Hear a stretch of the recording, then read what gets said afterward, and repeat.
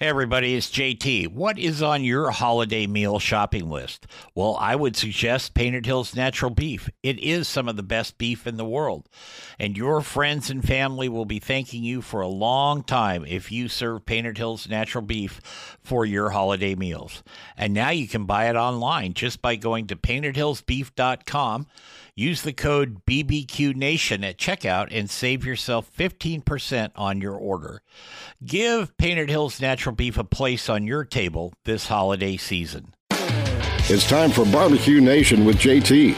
So fire up your grill, light the charcoal, and get your smoker cooking. Now, from the Turn It, Don't Burn It studios in Portland, here's JT. Hey everybody, welcome to the Nation. That's the Barbecue Nation. I'm JT, along with my second in command, producer Dave, and Commander Chris. We're coming to you from the Turn It, Don't Burn It studios in Portland, Oregon, and on all of our affiliates on the Barbecue Nation and the Envision Radio Networks. And we thank you for joining us this week. World Champion has a pretty good ring to it, doesn't it? Well, Tom Gearhart and his Mudville gang, so that's my name. That's not their official name. We're just champion at the Invitational at the Royal. So we're going to spend some time with Tom today, talk about barbecue and why he could never catch a pine cone, but that's a different story.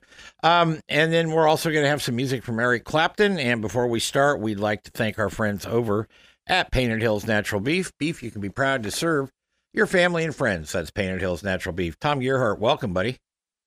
Thank you very much. Appreciate you having me. No problem. We'll get to the pine cone question later on. I did a little research on you. So yeah, you dug deep. I dug deep. But this your first world championship for Mudville? It is it's first world championship for me, first world championship for Mudville Barbecue for our team. Okay, so where did you come up with the name Mudville? So I grew up along with my teammates, one of whom is one of my younger brothers. We grew up in Stockton, California. Okay. Which is about an hour south of Roseville, where I live now. And one of the early names for Stockton was Mudville. And so we kind of adopted that since it was our hometown as our name. Yeah, we've got slang vernacular up here in the Northwest. You know, we're 600 miles north of you there, but the weather, if the weather fits, you know, it works like that. Right. So let's kind of go back, get a little historical perspective for you, Tom. How did you decide and how did you get started in competitive barbecue? It was back in, I think, late 2014 is when I really started to get interested in it, and that was kind of at the peak of the Barbecue Pitmasters TV series. It was very popular. It was on TLC. It was on Destination America, Discovery Channel, you know. Competition barbecue was all over TV. And so I really started to take an interest in it then and started doing a little research and bought an old offset stick burner and started playing around with it in the backyard. And then ultimately kind of early in 2015 decided, you know what, this is something that I might like to try and might like to do for myself. And sure. Called my brother or my friends and said, hey, let's start a team. And they said, okay. And that was that. We were off and running. And our first contest in 2015 was in Washington, D.C. And we did actually pretty well. I mean, we didn't get a call, but we finished middle of the field in all the categories and had a great time doing it, met a lot of great people. So we decided that we would keep it going. Why Washington, D.C.? That's a far piece, my friend, from where you live. Yeah. Well, at the time I was living in Northern Virginia. In my previous lifetime, I was an Army infantry officer, and my final assignment had brought me to Fort Myer, right there in Northern Virginia. Yep. And in 2012, when I left the Army, my family and I decided to stay in the area. So I was living there at the time, and the Washington, D.C. contest happened to be the closest one, and that's kind of why we chose that one to start. So for our listeners who are contemplating doing something like this, and we have a lot of them that are, what did you learn your first trip out? Well, what did I learn?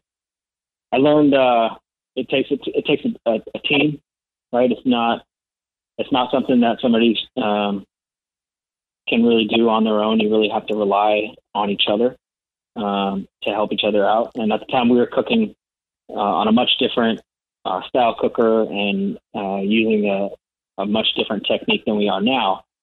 We were cooking low and slow overnight, and so you really had to trust each other to tend and manage the fire when it was your turn to watch the cooker. So I think the most important thing that I learned was it really does take teamwork if you want to succeed. Kind of like being on night watch, isn't it? Absolutely. Yep. And it's pretty easy to go to sleep too sometimes when you're sitting close to that cooker and it's warm and it's getting a little chilly outside and it's warm. And maybe you've had a couple of, bottles of hydration fluid. Sure. And then you're kind of looking at it and you go, I'll just doze off here for a minute. And then pretty soon the sun's coming up and you're, and you're in trouble. So, or you're fixing to get in trouble if anybody's caught you, so you get that fire stoked up again. That's right. So what did your brother and your other two crew members think about, going to Washington, D.C.? Like I said, that's a far piece from Roseville, California. To do all that. I'm sure they were happy to be there and they were excited to do that, but must have been a little nerve-wracking for them and you at the same time. Yeah, so, like I had mentioned, I had been in the Army and moving all over the country and deployed a couple times, and hadn't had much of a chance to see some friends and family that were back here in California. So it was really more of an excuse of, hey, let's get together and let's go do something fun. Let's try something new. It's been a while since we've seen each other. It'll be a fun weekend. That contest is a 2-day contest, or at least it was back then, which is a little different than your typical 1-day KCBS contest. Sure. So it became a whole weekend. It was like a Thursday to Monday. We're all together. We're going to do this as a team, as friends, as family. I get it. I don't think up to that point they had maybe done as much research or knew exactly what they were jumping into when they agreed and said, yes, let's do this. But I think, once we started at like 10 o'clock on Friday night, and I was like, oh yeah, we're going to stay up all night and you're not going to get any sleep. I think their eyes kind of got a little big, and maybe they wish they hadn't come out. But overall, we had a great time. And if not for that first contest and the experience of it, we probably never would have continued. Did you have the recipes when you started? When I say recipes, because we're going to talk about this more in the next segment, but your process, you were still pretty green behind the ears, so to speak. And a lot of these guys now that are competing go to these really elaborate processes of injecting and rubbing and trimming and this and that. And that's all good. If it works for you, fine.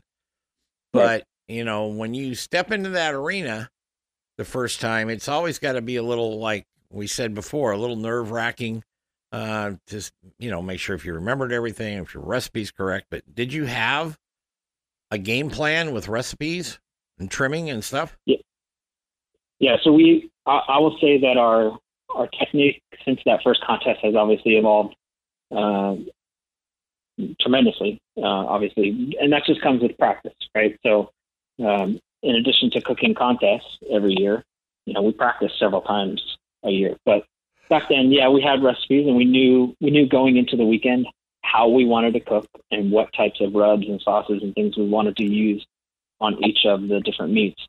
I think what really simplified it for us, especially since it was our very first contest and we really had no idea what to expect other than what time to turn the meats in. What really helped us was my experience in the military of checklists and detailed, plan like down to the minute of what our timeline was going to be. And we were going to stick to our timeline, stick to our recipes, and let the chips fall where they may. And then after that, kind of reevaluate what worked and what didn't and make a change for the next time. And I think that's something important, no matter what your skill level or experience level is. When you do, any kind of food sport, whether it's a SCA event or KCBS, whatever, having a plan and sticking with your plan, and then evaluating the results and making adjustments as necessary going forward is key to success. Do you participate in SCA events? I've done a couple of them. They aren't as prevalent or available in California. I think California has only had one. in the last couple of years.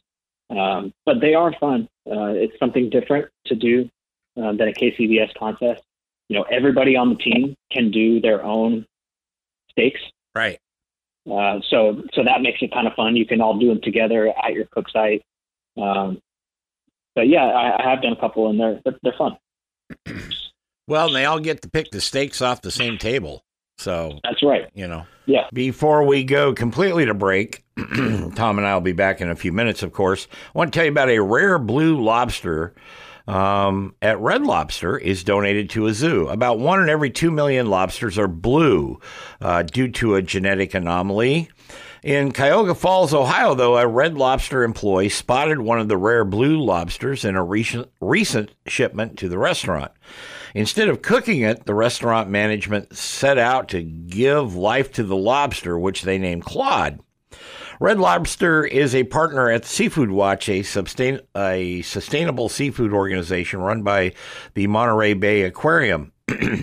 Seafood Watch helped the Ohio Red Lobster management team secure a new home for Claude at the Akron Zoo. Soon after, one of the zoo's veterinarians determined that Claude was in fact a female, so they named him Claudia. Shortly after we introduced Claudia to the aquarium, said Vince Jeffries, Director of Marketing and Public Relations at the zoo, she started moving rocks around to create her own cave, and that was a very good sign. It means Claudia is doing very well. Now, you can read more about this story at USA Today or read about it on Fox News and CNN. I got this thanks to the folks at Digest This. Be back in just a couple more minutes with more of Barbecue Nation and Tom Gearhart. Take care.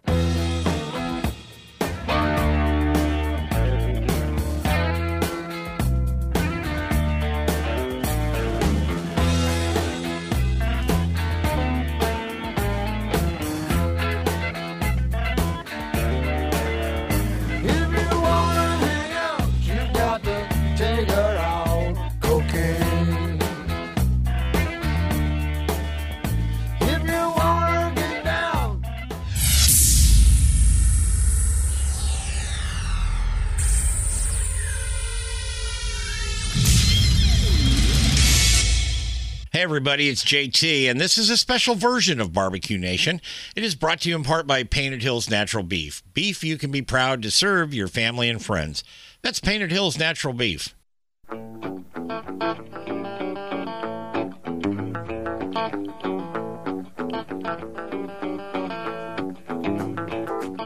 Hey, welcome back to the Nation. That's Barbecue Nation. I'm JT. We're back talking with Tom Gearhart from Mudville Barbecue. World champion at the Invitational this year. That's kind of a big deal, you know. You go back there and you really hadn't been knocking on the door for a long time, you know. I mean, meaning time length, yeah. 2 or 3 years. Was this your first trip to the Invitational? Yeah, this was our very first trip to the Invitational, very first trip to the Royal, period. The Invitational was my 24th contest ever. Well, see, there you go. The newness hasn't worn off yet. Yeah, that's right. So what did I'm sure people were very complimentary to you. Yeah, you know, even though we haven't been around a long time, having cooked in 2 different parts of the country, I've got a good cross-section of contacts in the barbecue world and some pretty, well-respected pitmasters, both by the community in general and especially myself. So I was able to see a lot of different people that I had met over the years and that I've had friendships with over the years. So even though it was our first time there, I really didn't feel quite like an outsider. At least that was my outward appearance. On the inside, I was a mess, but on the outside, it was fine. Well, back to your competition. At the nation's capital back there, the barbecue battle. I was just looking here. You got first place for your pork shoulder and 6th place overall, and that was your first one, right? So that was our first maybe it may have been our first category win. I can't remember. That was 2017, I believe. Right. And we may have had one other call at the Jamboree that year, but that was kind of, our biggest, certainly our best finish overall. And to win in that city, in that contest against the field, that contest draws some very good competitors. And so to pick up a category win like that and to finish that well, we were very, very happy. How many politicians showed up at that thing? I don't recall seeing any politicians in the 4 years that I competed in DC. I don't know if it's free anything, they'll be there. Especially free food. They're no different than the rest of us when it comes to that. Yeah. That's pretty good. Tom, how did you touched on this briefly before. Do you really think your Army training and the discipline that you learned in the Army has helped you exponentially with your barbecue? Or is it just because you are now, because of your service, you're very well organized and orchestrated and, you know how to put a plan together and execute it? I think it's a combination of both those things. I think I kind of had some of those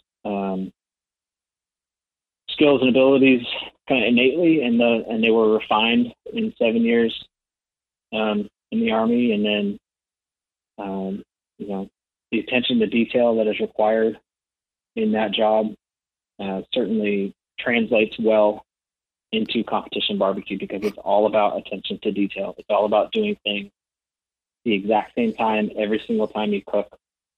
I mean, down to the minute with your timeline and everything else that goes into competition barbecue. So yeah, I do think it helps in some ways, and maybe that has helped, I guess, kind of accelerate our success. I say success. I should caveat that saying we've only won 2 grand championships, so well, success is relative, I guess. Yeah, that's pretty good. I mean, Travis Clark, when I talked to him a couple of years ago, and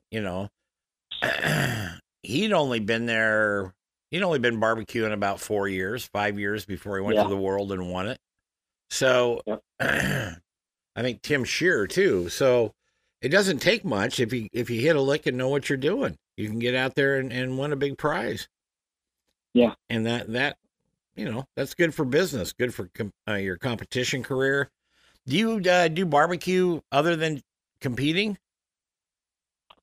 I barbecue for my family and friends, but it's a very different style of barbecue that I cook at home. Right. It's still what I would call a Kansas City barbecue style, but it's not competition barbecue. But I do enjoy it around the house and family and friends, big events, Super Bowl, things like that. So you can get it on your shirt. Is that what you're telling me? Yeah. Well, in the Army, you'd have to change your shirt or scrub it out, but that's right. At home, you can just throw it on the floor if you want. Nobody's going to say much. What when you're selecting your meats, Tom? By the way, folks, we're talking with Tom Gearhart here from Mudville Barbecue Team. They won the Invitational this year, and it was their first big crack at it, and they took home the big prize. So that's pretty cool. When you're selecting your meat, we got about a minute and a half left before we go to break, Tom. Just go us through the process of like your ribs or your brisket. Sure. So when I'm looking for ribs, there's kind of 2 schools of thought. The one school of thought is you can go with kind of a better breed of pork or a higher breed of pork, a Cheshire pork or something like that. I typically lean more towards the commodity pork, stuff you can buy in your grocery store or Walmart or anything like that.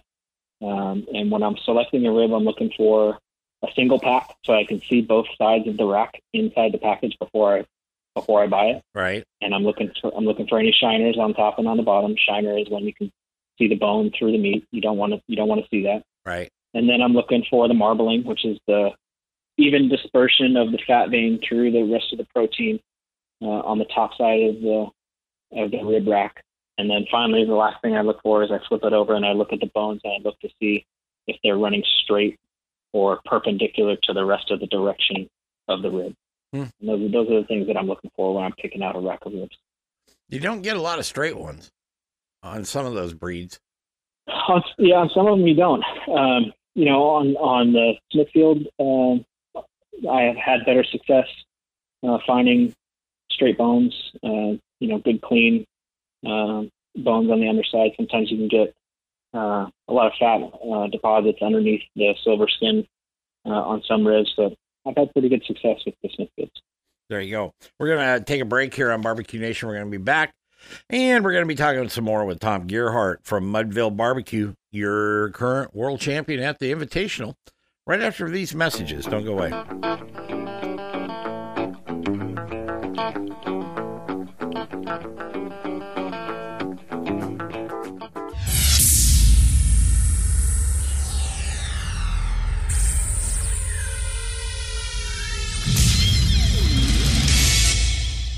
If you're enjoying JT and his show, come check out my podcast, Around the House with Eric G., where we talk home improvement and design right here where you catch this podcast. Head to AroundTheHouseOnline.com.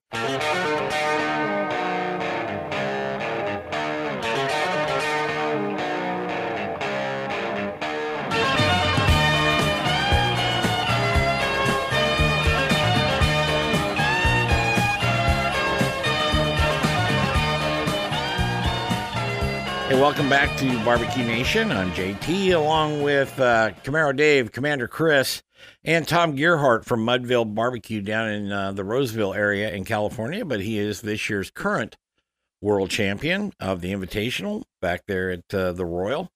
Happened about a month ago, a little more than a month ago. So he's probably still just kind of getting used to that title, world champ, right there. If you'd like to find out more about us, you can go to SoundCloud, and we're on a lot of the other platforms. Just type in Barbecue Nation. Not the restaurants overseas, but our shows. You can do that. You can send me an email at barbecuebbq@salempdx.com. So a couple of ways to get a hold of us there, and also through Facebook, and through Twitter, and through Pinterest, and through Instagram. Like, did I get any? Did you miss any, Tom? Do you think? I don't know. I think I got them all. Yeah, that's all of them. The main ones there. Anyway, we're talking with Tom Gearhart from Mudville. Did you know, starting out, 4 or 5 years ago, did you actually have the skills to, like, trim a brisket, trim up a rack of ribs, trim chicken thighs? I mean, did you know anything about that? I understood the concepts and the reasons that you need to do those things in order to cook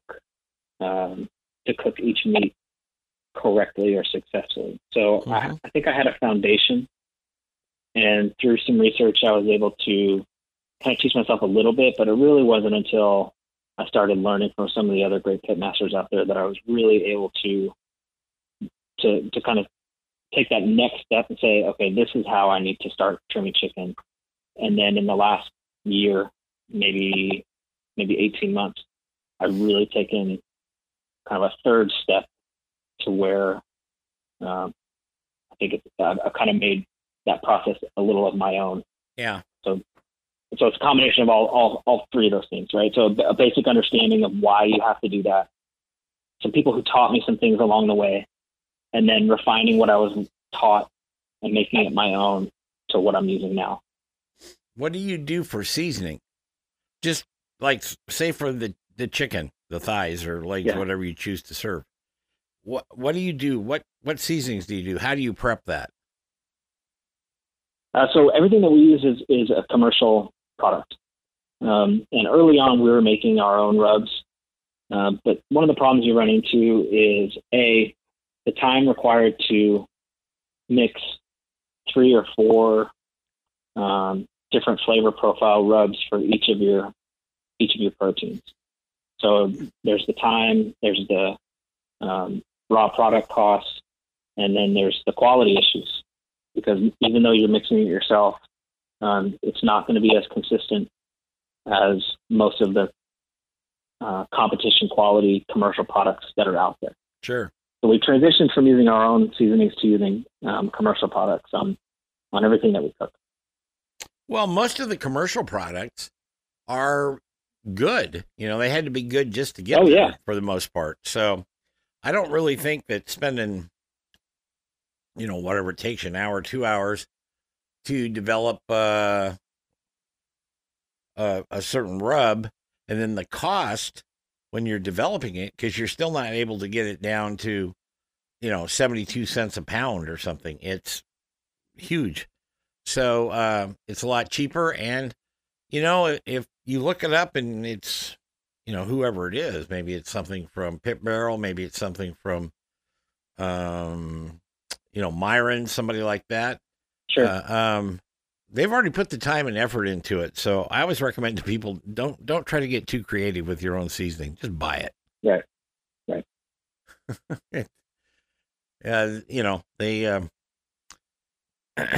They've spent a lot of time and research and R&D on that. So no reason for you guys to waste the money out there.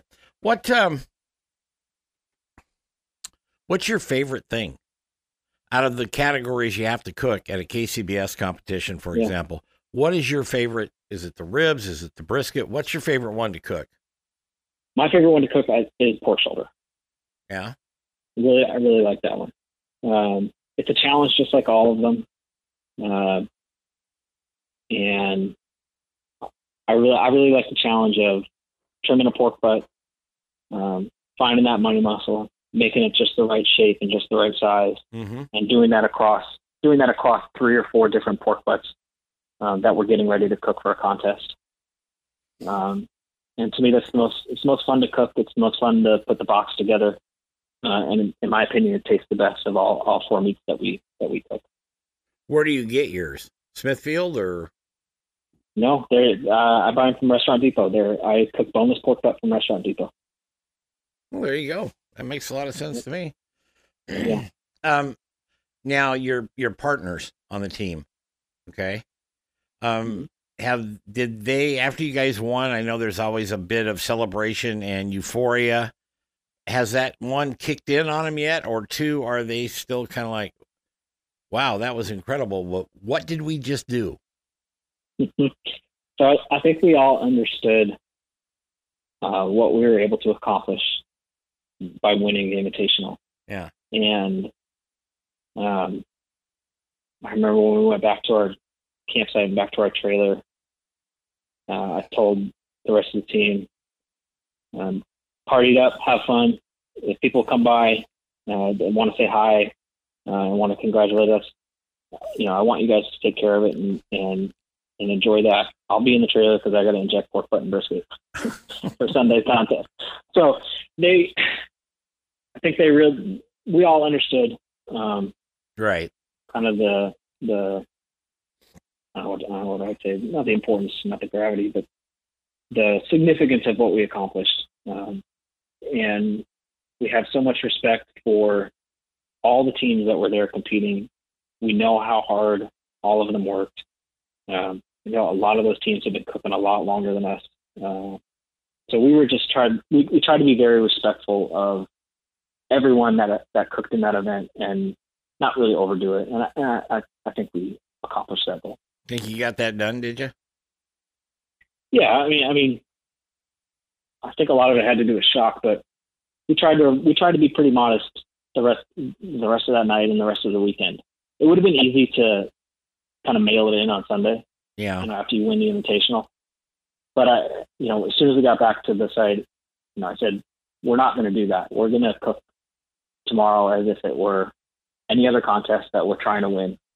And we're going to do our best, because I think it would reflect poorly on us as a team if we decided that we're just going to goof around and mail this one in. Yeah, you don't want to do that, because you also get a bad rap when you do that. So that's right. And you certainly, there's not that many. I mean, we talked to a lot of them here on the show, but there are not that many competition teams out there. Maybe 5,000, something like that. That's not a very big number when you think we've got, 300 million plus people in this country. So, that's a pretty low number. But it's a small community. Yeah, it is. Yeah, it's a very small community. Your favorites, if you're not doing competition, what's your favorite cooker to cook on? I have a Gateway here at the house. And my favorite thing to cook here for the family is ribs. Both my kids, I have a 6-year-old and a 3-year-old, and they absolutely love ribs. My 6-year-old is actually the one who helped me develop my rib recipe that we're using currently last winter. Before we started the 2019 season, I completely reset our rib recipe. We cooked Del Mar in August 2018, and we did awful. And so I decided to retool a few things, and ribs was one of them. And he helped me cook ribs over the winter. So I like the way you said that. It was awful. It was just awful. Yeah, that was awful. it was yeah. Well, we had high expectations and high hopes, and we just didn't make the grade that day. And that happens to every cook, and that happens at some contests. There's nothing you can do about it. But anyway. Well, if like me, keep your expectations pretty low. Then you're good to go. You know what I mean? Especially the first few times out. Oh, for sure. Do you cook in California now? I mean, you've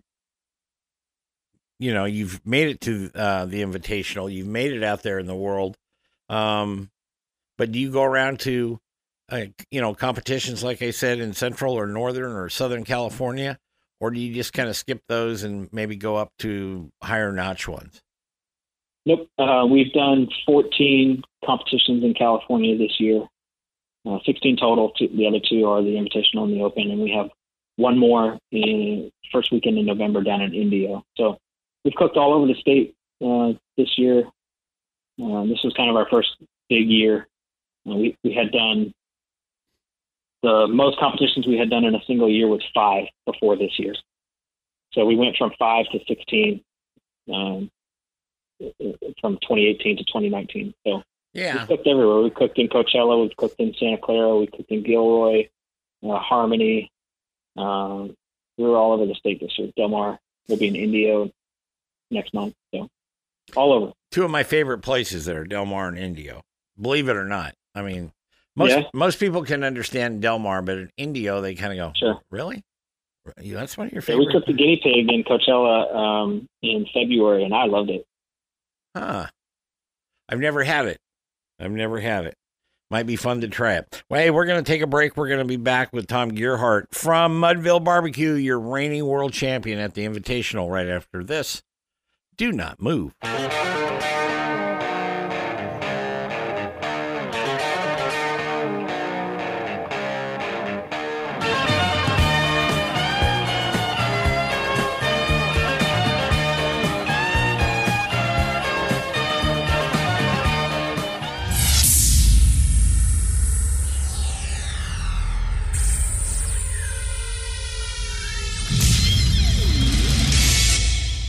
Hey everybody, it's JT, and this is a special version of Barbecue Nation. It is brought to you in part by Painted Hills Natural Beef. Beef you can be proud to serve your family and friends. That's Painted Hills Natural Beef.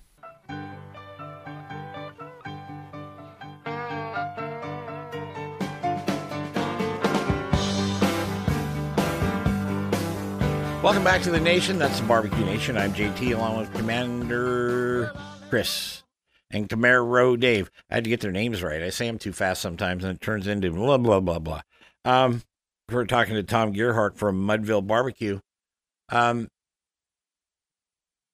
What does your wife think of this? What does the rest of your family think of this? I don't know how many you've got or whatever. That's fine. But let me ask those 2 things first.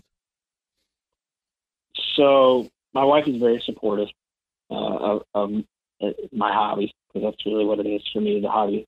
It's a very serious hobby and something that I am very passionate about and almost to the point of an obsession. But she's very supportive. I think she appreciates and enjoys that I have something that I'm so passionate about. Yeah. And I remind her periodically that, some guys are car guys and some guys are boat guys, and my thing on the weekends is I like to cook barbecue. There you go. Yeah, and my kids love it. They'd love to go attend as many events as they can with us. They love to eat the barbecue that we have left over when we cook a contest, and they love the trophies. They remind me almost every time I leave for a contest Oh, hey, Dad, see if you can bring back a trophy. Yeah, Dad wants the title and a check is what he really wants. So you gotta. I mean, they may be too little to understand that, but they will. Trust me on that. They will. Yeah. What do you think is the greatest thing you've done when it comes to barbecue, or the goofiest, if you want to do that? Oh, well, I don't know. I think as much with it, even though winning the Invitational was an enormous accomplishment, Mm-hmm. And any cook would be happy to do that. Oh, I don't think that that's the greatest thing I've done yet. I don't know. Something you're thinking about? Is what something I'm thinking about. Oh, the greatest thing you've ever done. I mean, have you thought about something? No, I haven't. You know, I would like to. I'd like to be able to use barbecue as a platform for something more important. Yeah. I just don't know what that is yet. Well, I think when the timing is right, I'll know. Yeah. Well, you know, with Operation Barbecue, a few of those, you know, they're helping. They don't own restaurants per se, but they're helping. I think, you know, possibly that's a good avenue to go to help people that way. Yeah. So I got to ask you the pine cone story. Yeah. I got about a minute left, a little over a minute. So you didn't catch pine cones. So what does all this mean? Okay. So I went to Whitworth University in Spokane, Washington, for my undergraduate college education. Yeah. And there are 3 traditions at Whitworth University that each student, you know, is supposed to do before they can graduate. The first thing is you drop your meal tray at the dining hall. The second thing is you find your future spouse and get engaged. And the third thing is you catch a falling pine cone from one of the 100 or so pine trees that are throughout the Whitworth University campus, and you catch it before it hits the ground, and you save that virgin pine cone because it hasn't hit the ground. And I can honestly say I think I may have dropped a tray, but I'm not certain. I did not get engaged, and I did not catch a virgin pine cone. Well, there you go. But I still graduated. So, is there a job for you to go around and check the virgin status of pine cones? I mean, how does that work? No, I don't suppose there is. Only the owner knows for sure. Yeah. Unless there were witnesses to see him catch it. But I saw plenty of people catch them. I was never one of the lucky ones to be walking through campus and hear that. You hear the little crack of the pine cone breaking off, and you can hear it trickling through the branches. And you see guys sprinting, trying to catch these things falling. It just never happened for me. So. Right. Tom, we got to take, we got to wrap up the show here. But real quickly, is there one thing you wanted to do in barbecue that you have not done yet? I would love to cook Jack. Love to cook the Jack. Okay. That's fair. Yeah. Before we get out of here and wrap for the week, I wanted to share a couple little news items with you. Workers union sues the USDA over faster chicken plant line speeds. Got that? The United Food and Commercial Workers International Union and local unions that represent 10 chicken plants in Alabama, Arkansas, Indiana, Kentucky, Mississippi, and Missouri teamed up with the nonprofit consumer group, the Public Citizen, to file a lawsuit in federal court in Washington, D.C. See, back in 2018, the U.S. Department of Agriculture permitted line speed waivers when the National Chicken Council petitioned to accelerate speeds. Well, last week, the union sued the USDA, claiming that the line speed policy not only puts workers at risk, but also makes it harder to safely prevent the spread of COVID-19, as increased line speeds make social distancing almost impossible between the workers. The lawsuit asserts that the USDA allowed 53 of 124 chicken processing plants to process as much as 175 birds per minute instead of limiting production to 140 birds, as detailed in the existing 2014 regulations. That is a lot of birds. You can read more about this story at the Boston Globe. And also, more than 1 million gallons of French wine have been turned into hand sanitizer. Real quickly here, the Alsace wine industry has suffered considerable losses this year due to the restaurant closures, of course, reduced wine consumption, which I'm not sure about that, and a 25% tax on French wines imposed on ingoing U.S.-European Union trade wars. Jerome Mader, a 38-year-old winemaker who usually sends his top-rated Rieslings to high-end restaurants and shops around the world, well, he says his sales have dropped by more than 50% since December. And without space to stock his unsold wine, Mader is sending 15% of his inventory to be distilled into ethyl alcohol. I can't talk today. Ethyl alcohol. To make hand sanitizers, a product that is selling briskly during the pandemic. The same is true for Marion Bohr's family business, Domaine Bohrs, which is sending 30% of its production, that's 19,000 liters, away to a distillery to be converted into flavorless alcohol. The Alsace region, I think it's pronounced Alsace. In the Alsace region alone, over 6 million liters of perfectly delicious yet unsold wine will be distilled down to ethyl alcohol. In response, the French government is subsidizing the transfer of wine to distilleries for roughly 5,000 French winemakers in an aid to effort dubbed Crisis Distillation. The last time the French government stepped in was back in 2009 during the global economic collapse. You can read more about this story at the New York Times. I'm JT. We'll be back next week with another edition of Barbecue Nation. Take care, everybody. Barbecue Nation is produced by JTSD LLC Productions in association with Envision Networks and Salem Media Group. All rights reserved.